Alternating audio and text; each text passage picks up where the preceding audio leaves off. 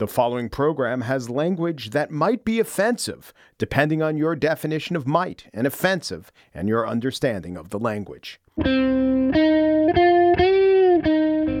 It's Friday, March 4th, 2022. From Peachfish Productions, it's The Gist. I'm Mike Pesca.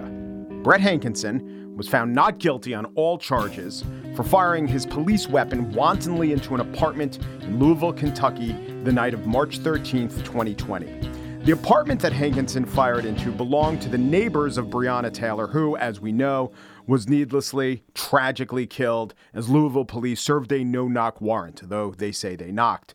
Hankison said, or tried to say, under oath, that Taylor's life was needlessly taken. That was objected to. He also tried to offer an apology to the residents of the apartment he fired into. I saw Ms. Napper, Mr. Etherington up here for the first time, and I felt sincere empathy for them. That was something, if my daughter was shot at or bullets came into our house, that would be very concerning, and I apologize to her for that. And Miss Taylor's family, it was just, she didn't need to die that night. Those remarks were stricken from the record, but of course, the jury heard them. The jury heard all 5 days of testimony in what was expected to be a 2 to 3 week trial.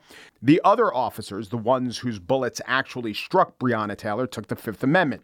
This left Hankison as the one officer facing the most serious charges. He was not, and this point was made repeatedly by both the prosecution and the defense, he was not charged with killing Breonna Taylor. His alleged crimes were to be evaluated on their own merits. Now, going in, it seemed that the charges did well fit the deeds. Wanton endangerment under Kentucky law is extreme indifference to the value of human life as committed by a person who deliberately engages in conduct that creates a substantial danger of death or serious physical injury to another person. Hankison sprayed a neighbor's apartment with bullets. He fired 10 times. There was no gunfire coming from that apartment. There were people in that apartment, including little children. But Hankison was found not guilty, which might seem surprising, especially in light of the fact that Kim Potter, the officer from Brooklyn Center, Minnesota, was found guilty of the most serious manslaughter charge when she mistook her taser for a gun. The difference is maybe the law, maybe the jury, maybe the performance at the trial. I watched all of the Potter trial, and I did not watch all of the Hankison trial, but I did go back and watch all of his testimony. And this might be the difference. He was much, much better as a witness. Relatedly, the lawyers in Minnesota were very good, some of them on the same team that successfully prosecuted Derek Chauvin. The prosecutors in Kentucky were less so. Long pauses, reading from documents for long stretches, and what I regard as letting Hankison lead the way in establishing the narrative. If you just started watching the testimony without being oriented as to if it was direct examination or cross-examination, you might not know, which is bad for a defense attorney. She gave him so many chances, she gave Hankison so many chances just to lay out what he saw as the facts that mattered, the facts as they occurred to him. He had a laser pointer. He talked directly to the jury. He was a powerful witness.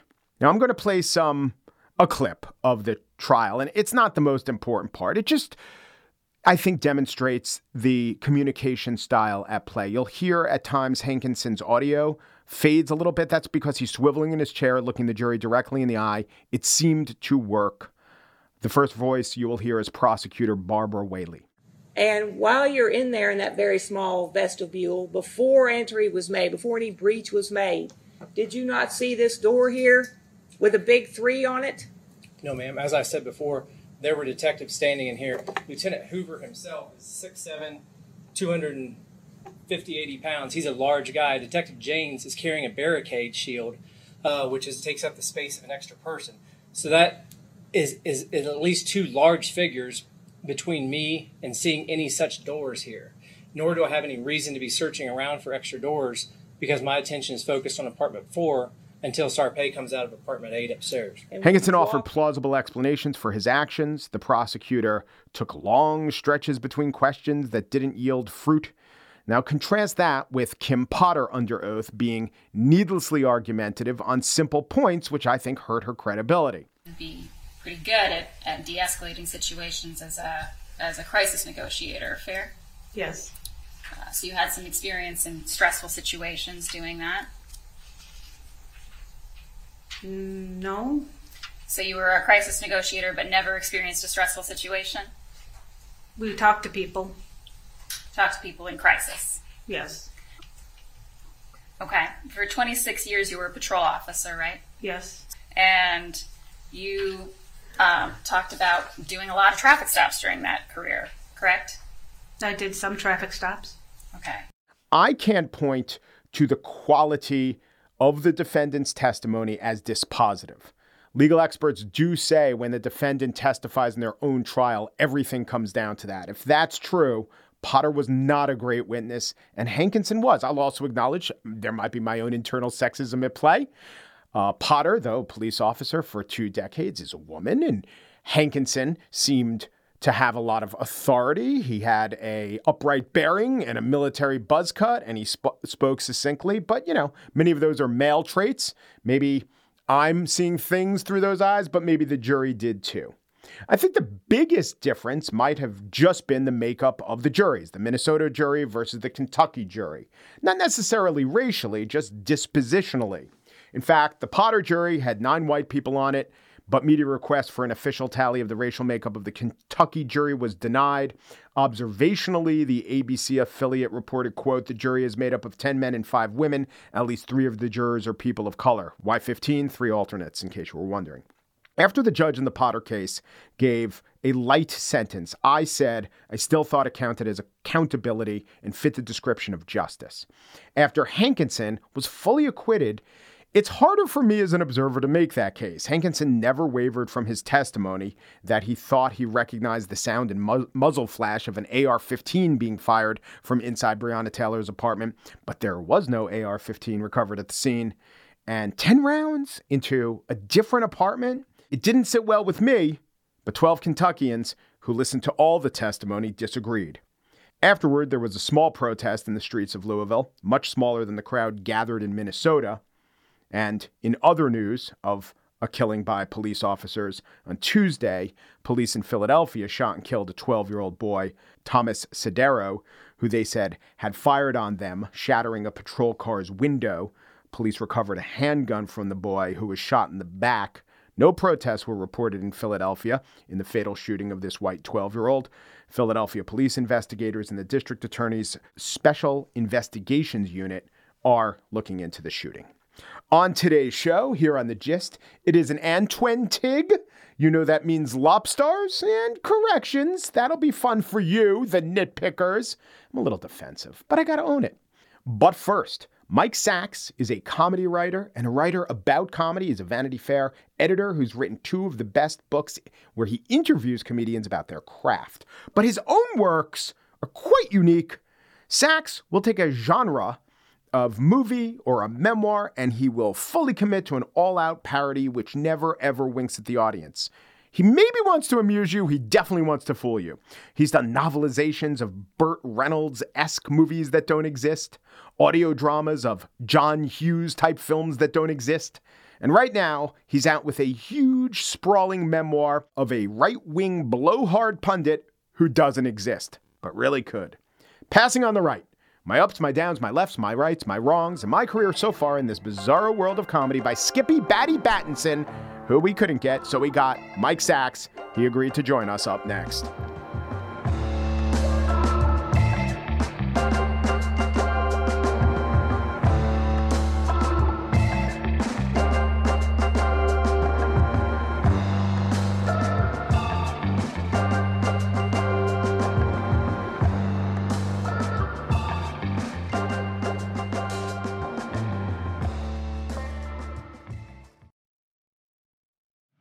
This episode is brought to you by the Jordan Harbinger Show. You've heard me talk about the Jordan Harbinger Show because it's one of my favorites. He does in-depth interviews with some of the world's most fascinating minds. I can name a few: Barbara Boxer, Anderson Cooper, Michael McFaul, the Ukraine or Russia ambassador talking about Ukraine. One I recently listened to was Stanley McChrystal, the general, the former general, and he told an interesting story about revering Robert E. Lee. But then, after having a portrait of him for 40 years, he's a 63-year-old man, throwing it in the trash. because his wife says, you know, what that picture and that man means to you, it doesn't mean to other people, and you have to understand that. And then in the interview, they got around to the point where McChrystal talked about that interview in Rolling Stone magazine that pretty much ended his career, where it got to the desk of Barack Obama, and it had McChrystal saying unflattering things about the war effort, and just how he talked to his wife and how they decided not to be bitter and not to wallow in it. He could have taken some shots at the process, the reporter, or the president at that point, but he didn't. It was just an overall good interview. It was facilitated by Jordan's excellent interview style. Whether Jordan is conducting an interview or giving advice to a listener, you will find something useful that can apply to your own life in every single episode of The Jordan Harbinger Show. That could mean learning how to ask for advice the right way, or discovering a little mindset tweak that changes how you see the world. Search for The Jordan Harbinger Show. That's H-A-R, like the first three letters, and hard, B-I-N-G-E, as in how you'll want to catch up on all the episodes on Apple Podcasts, Spotify, or wherever you listen to podcasts. Mike Sachs is committed to the bit.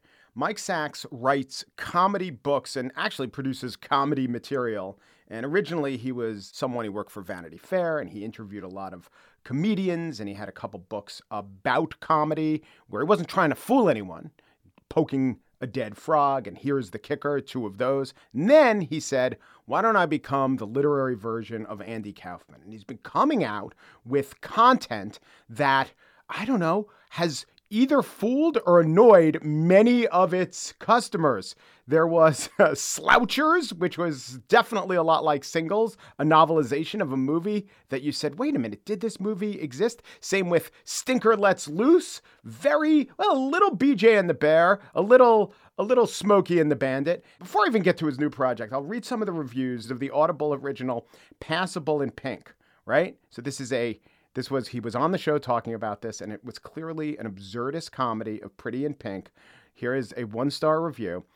There is not one single original thought in Passable in Pink. Even the title reminds me of Pretty in Pink. This person was pretty upset. The new book is called Passing on the Right, and it's written by Skippy Batty Battison, who's, as you know, a right-wing radio and cable commentator. The subtitle is My Ups, My Downs, My Lefts, My Rights, My Wrongs, and my career so far in this bizarro world of comedy. Batty does it all. He's really Mike Sachs. I gotta poke the live frog that is Sachs's brain. Hey, Mike, how are you? I'm great. Thanks for having me on. It's good to see you. Why this idea? Because you were going through genres, right? You did Singles. This is a little different. It's not retelling the story of a famous movie, let's say.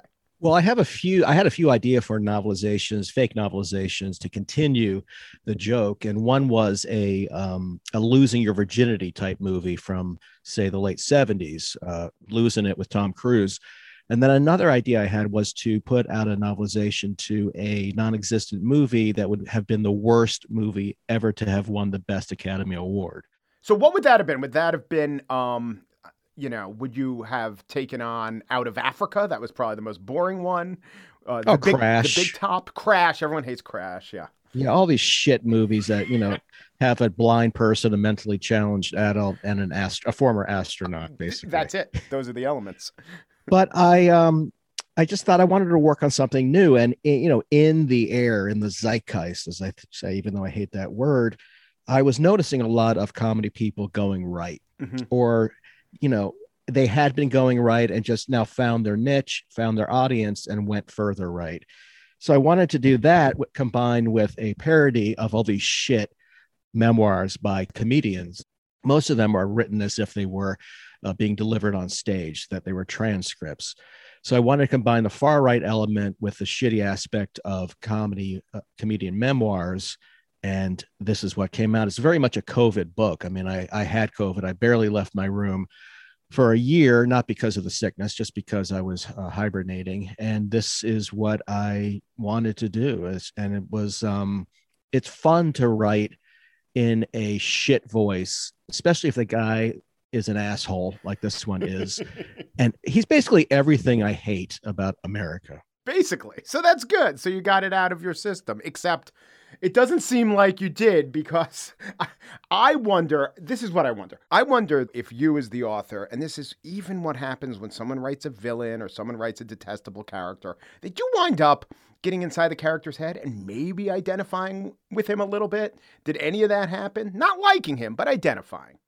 I definitely identify him. I mean, he's based off of people I grew up with in the DC area. I grew up in Northern Virginia and Maryland, and I grew up with these entitled fucks who went to Georgetown Prep. I went to public school, and we used to get into fights all the time with these assholes. I would go down. That's where Kavanaugh went to school, right? That's exactly right. That's where Kavanaugh went. And I had friends. And is he your age? Is he? No, he's like 10 years older. But I had friends who went to Georgetown Prep, and I know this type. I've had bottles thrown at me in Georgetown from out of their convertible white Beamers. This is a type I know really well. Mike, for the record, does boof mean puke? A boof? It does mean puke. Oh, wow. Okay, yeah. Good. We broke some news here. Yeah. I mean, do you want to talk Maryland? We can talk Maryland. Well, you remember that from the hearing, right? He claimed that boof meant puke, and everyone's like, no, it clearly means you're having sex. No, it doesn't. No, it doesn't. It does mean boof. In his, from his Garfield calendar. But it's definitely the type I knew and can't stand and dealt with in DC. DC is a political town, a very bow tie wearing town, a very patriotic red, white, and blue suspender type of town. I always felt out of place. I was never into the scene, the political scene, or even the comedy scene at that time, which was Mark Russell and the Capitol Steps. So this person, I do identify. Gap Shuffle. Yes. Deficit Rag. Right. Yes. He's written 4,000 songs. They all sound exactly alike. So it's really a very DC novel, a DC novel that is not Discord Records or Georgia Avenue, the DC that I like. So I know this type of person. I would never want to hang out with this type of person, but I can tell you, I know the Brett Kavanaugh type, and that fucker is as bad as you think he is. When you were writing this book, you said you hated this guy. You lived inside his head for 8 months. What did it do for your general stress or anger levels? Because, there's that debate. It's either the pressure release valve, right? And you were able to use it that way. Or I could also imagine it consumed you a little bit. It did consume me, but I think more than anything, it was the angriest book I ever wrote. And it really was going after everyone in comedy and everyone in American politics I fucking hate. So whenever I would see something on the news, it would end up, that pissed me off, which was often, it ended up in the book. And in fact, when I started the book, I had no ending. And it really was after watching those assholes attack the Capitol that I thought he has to end up at January 6th, leading the charge and then arrested for something he does in Nancy Pelosi's office. Well, he calls it, an insurrection in quotes, but real life always outstrips parody, because I was listening to the Megyn Kelly show, as I sometimes do, and she had on a writer for, I think, the Washington Examiner. Megyn said that she's this great chronicler of the January 6th insurrection. But, her basic point was, sure, there were a couple bad guys there, but mostly good patriots who got swept up and didn't know they shouldn't have walked into the Capitol. Well, I just found this whole thing incredible. I mean, as I said, I'm from DC. In DC, you can't do anything. There's 50 different types of cops, of agencies out there. I was almost once arrested for going into a Smithsonian carrying a soft drink. I mean, literally people were arrested. I don't know if they still are on the DC Metro for eating food or having a drink. So the fact that these fuckers could get away with it for over 3 hours and no one came to check it out or to try to stop it, it was immediately clear that something very deep was going on here.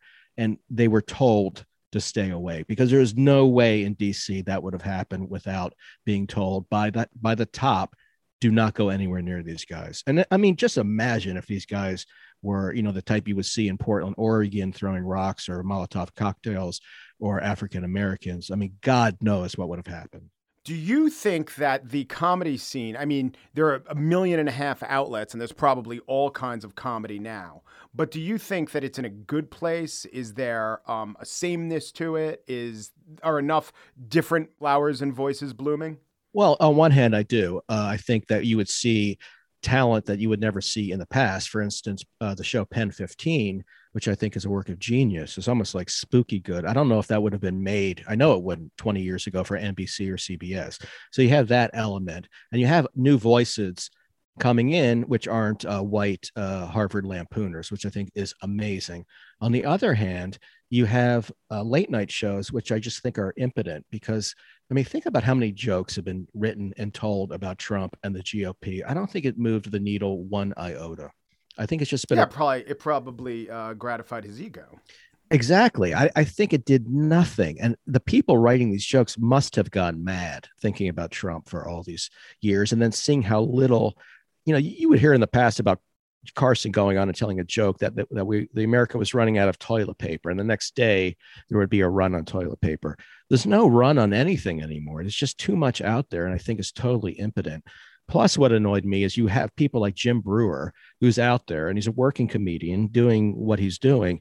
And then he's whether he was this way or not earlier, he finds that by leaning right, he now has an entirely new audience. So that is something that I had never seen unless it was like a born again Christian in Branson, Missouri. So that to me is a sign of comedy, which is not to me a good sign. I mean, when you have someone like Jim Brewer out there and his lodestar isn't set to goodness and what you should be going after, mocking those who shouldn't be mocked, I don't think that's a good thing.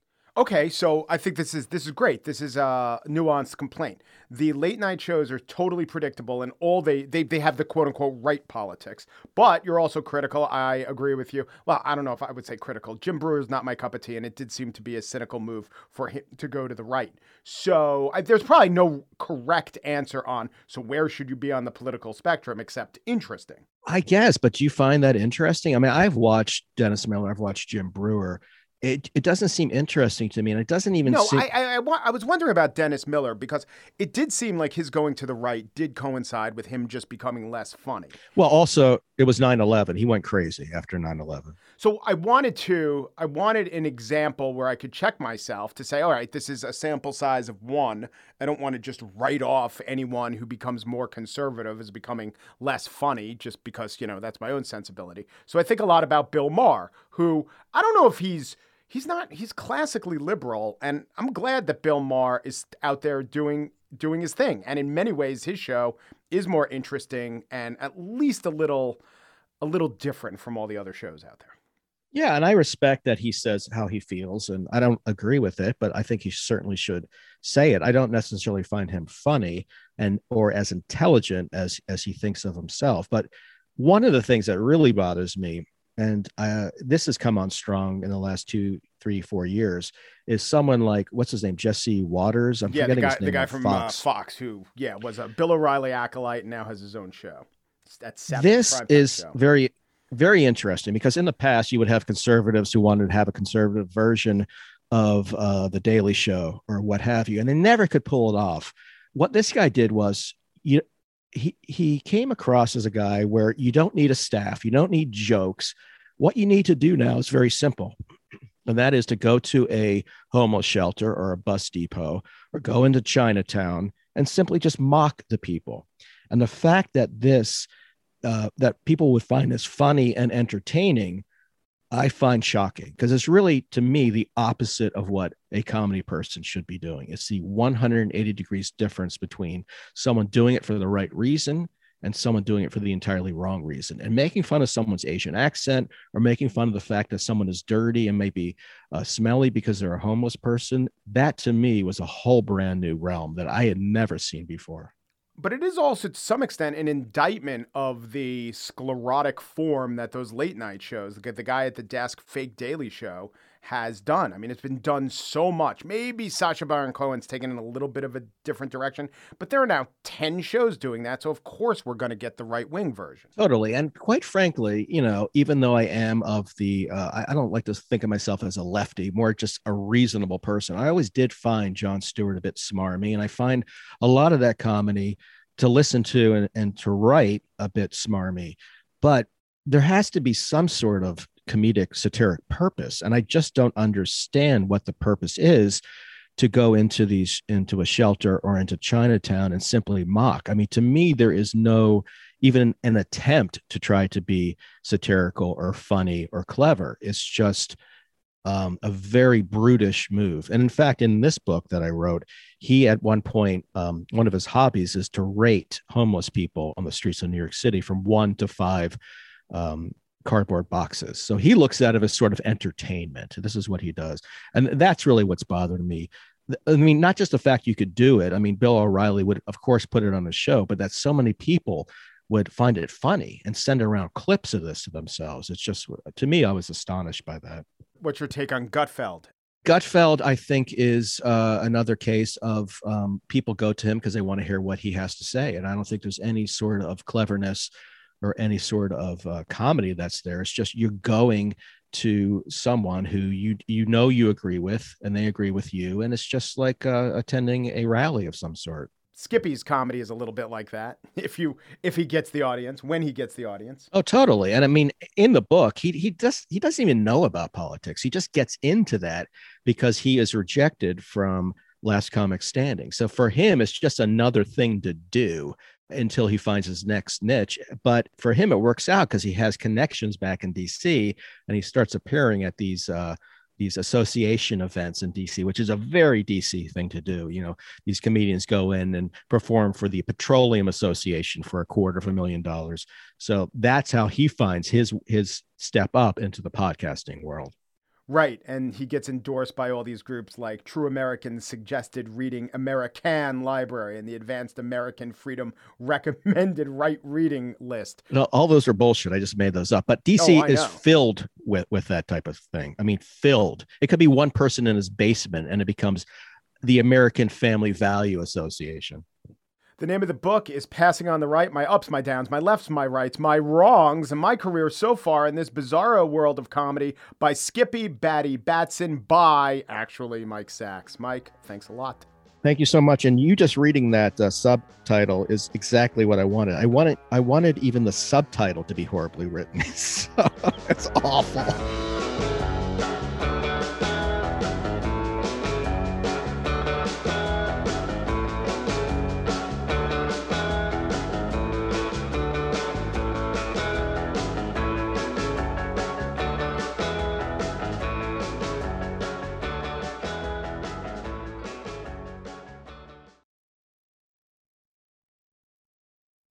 And now the spiel. So I'm on Twitter, popular news site / source for all discontent in our society.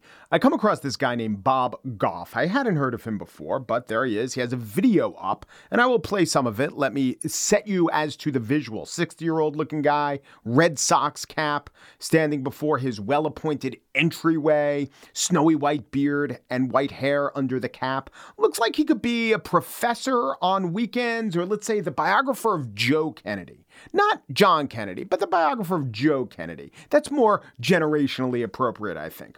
So he starts speaking, and I find it inviting, though the presence of background music clues me into the fact that this whole thing is a bit more professionally produced than I had anticipated. Let's listen in. Have you ever met somebody who knows a ton more about you than you know about them? It's a little creepy because you think like we haven't hung out, like you shouldn't know that much about me. And that's exactly how I felt about. Okay, I'll stop it there. What do you think he's going to say next?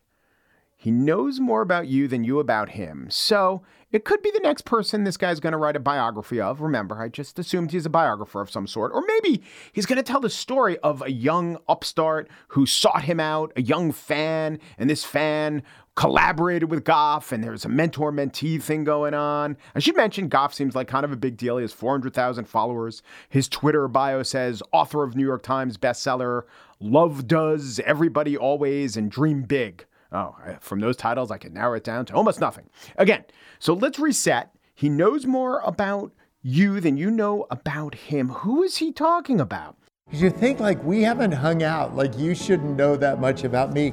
And that's exactly how I felt about Jesus. I knew a ton about him. Oh, Jesus. That's how it was going to go, wasn't it? How did I not see that coming? You don't have to be omniscient to know that Jesus is right around the corner. I knew who his mom was. I knew his dad. I knew a bunch of information about him, but I hadn't actually done anything with him. I felt like I was stalking Jesus. Hello, officers? Yes, please state your name. It's Jesus Christ, Lord and Savior, Son of God. And what is the nature of your complaint? Well, I've been brave in the face of Roman soldiers, dealt with a crown of thorns, had this one passive-aggressive dude hanging around, Thomas. But I think I'm being stalked by a man with downy white hair and comforting background music. Okay, we'll send a patrol car to your house right away. That could be complicated, officer. Oh, okay, where are you right now? I'm sort of everywhere, like all around us, kind of omnipresent. Okay, well, then, sir, how do you propose we get a restraining order? You see the problem? Jesus, the one guy who it's impossible not to stalk. But the real reason I wanted to mention Goff was this bit.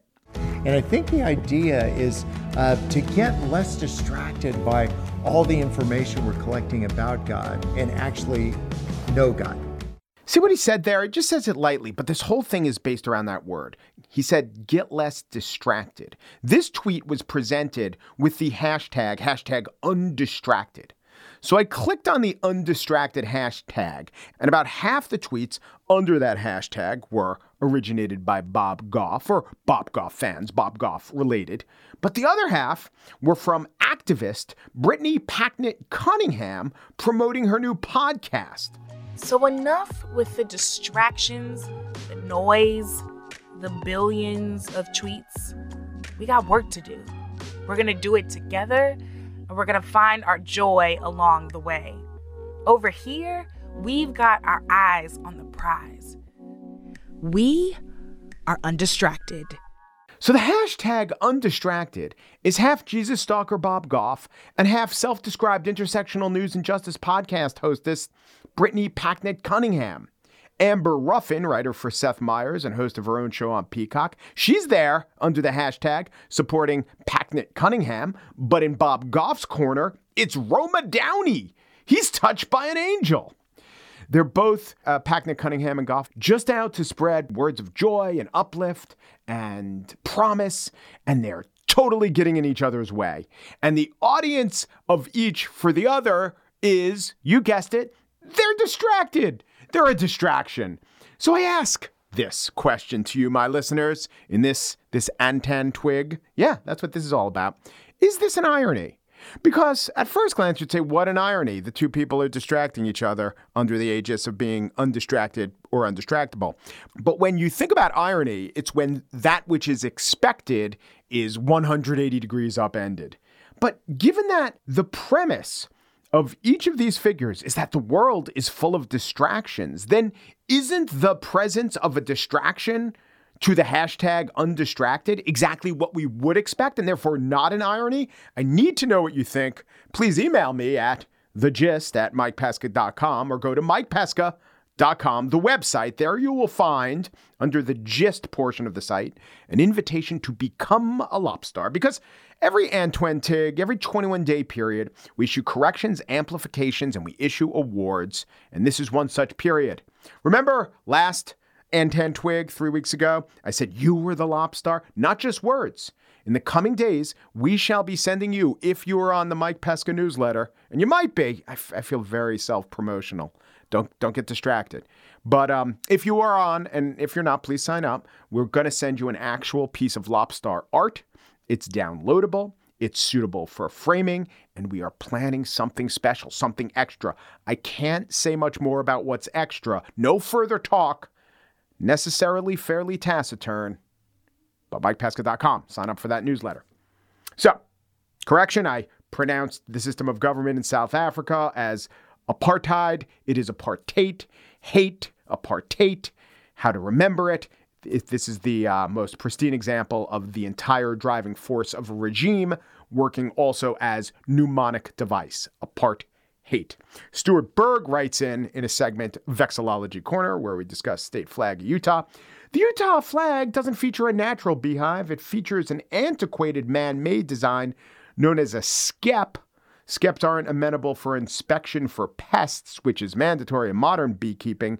As a result, the image on Utah's flag and their road signs is not recognizable these days to a modern beekeeper. Stuart Berg identifies himself as a modern beekeeper. But that email was just the tip of the Stu Berg, because he went on in another email to say, skeps are unfamiliar to most people, and that's bad. But the really bad thing is skeps are illegal by literally depicting an illegal activity on the state's most prominent symbol. Utah is implicitly demonstrating a casual disregard for the rule of law. We passed it on to Ted Kaye, and next time I see Mitt Romney, I'll tell him. And I also want to shout out, as a very special listener to us, Mr. Kevin Bonham. Kevin Bonham, he tweets a lot. I'm at Pescami, Pescami. And Kevin, I see there a lot. And one day, a few days ago, I was saying, now you're probably not an immunologist, though, according to statistics. A few of you listening may be an immunologist. And Kevin wrote in to say, I am indeed an immunologist. He first started listening just a month after he defended his PhD in immunology. I guess he used the white blood cells to defend that. Thank you. Now, I want to use this space to say something of this ilk. Now, those of you listening, I suppose you are not a large animal veterinarian, though statistically speaking, maybe one of you is. So next, Antan Twig, we could check in if anyone self-identifies as a large animal veterinarian. You could define large however you want. Okay. Kevin, thank you for listening. You're the man. You're the immunology man, but you're not the lobster. Who is the lobster? Well, I bring you Mr. Adrian Stander. Hi, Mike. I'm delighted that The Gist is back on the air. It's my favorite daily news-related podcast. I notice that you are now in charge of Peach Fish Productions. As far as I know, both of these words, peach and fish, can be linked to your family name Pesca. Was this indeed the genesis of the name? Best regards, Adrian. Adrian, it was pesca, pure peach in Italian, just one-to-one correlation. And the verb pesca, to fish, fishing as the sport or engaging in the activity in Spanish. So peach fish, a type of pesca-ing in two different Romance languages. And I further said, Adrian, thank you so much, because a lot of people were guessing about the origin of the name. Everyone got it wrong except you. Way to go. And then Adrian said, oh, perhaps worthy of a lobster, to which I had to tell him, yeah, it would have been had you not said that. We just like it to be a surprise, and you ruined it. So, Adrian, you're the sub-lobster. If the main lobster cannot serve, we will tap you to fill his or their duties. Which brings me to Mr. Derek Kanarek. Maybe Derek's last name is Kanarek, but I'm just going to go with Derek Kanarek. Hello, The Gist. In today's episode 3.1, I think there was an error. And then Derek started talking about the doses given to children of the COVID vaccine. Those 5 to 11 got a 10 microgram dose as opposed to the 30 microgram dose that adults got. And Derek wrote, the kids had their doses reduced by 2/3. This stood out to me as a high school math teacher. I listened to math spoken out loud. Reducing something by 2/3 should leave a third remaining, or 5 micrograms. Now, I'm gonna say Derek didn't screw up the math that much. He just must have misheard what my baseline was. So he wrote in to correct me. He said, sorry if this should come across as pedantic. No, Derek, just incorrect. Sorry to rake you over the coals. I love high school math teachers. I just let it sit. I don't think I responded. But then Derek Kanarek got back in touch and said, wait, I have to blow the whistle on myself. My partner listened to the show, and I was told that I was incorrect, and you were indeed correct. So it turns out that Derek Kanarek was quite a hysteric on matters numeric. But you know who wasn't? Well, I'll tell you who wasn't. And there is some joy in Casa Kanarek, Derek, because today we can announce that your partner, your unnamed partner, Mr., Ms., or Mix Kanarek, who knows if they even have your name, the Kanarek partner is the lobster of the Antan Twig, an honor that cannot be reduced by any amount.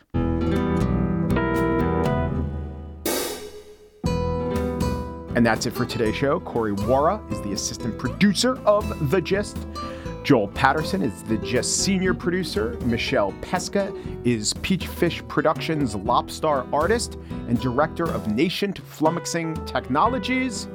The Gist is presented in collaboration with Libsyn's AdvertiseCast. For advertising inquiries, check out advertisecast.com/thegist. Peru, de Peru, du Peru, and thanks for listening.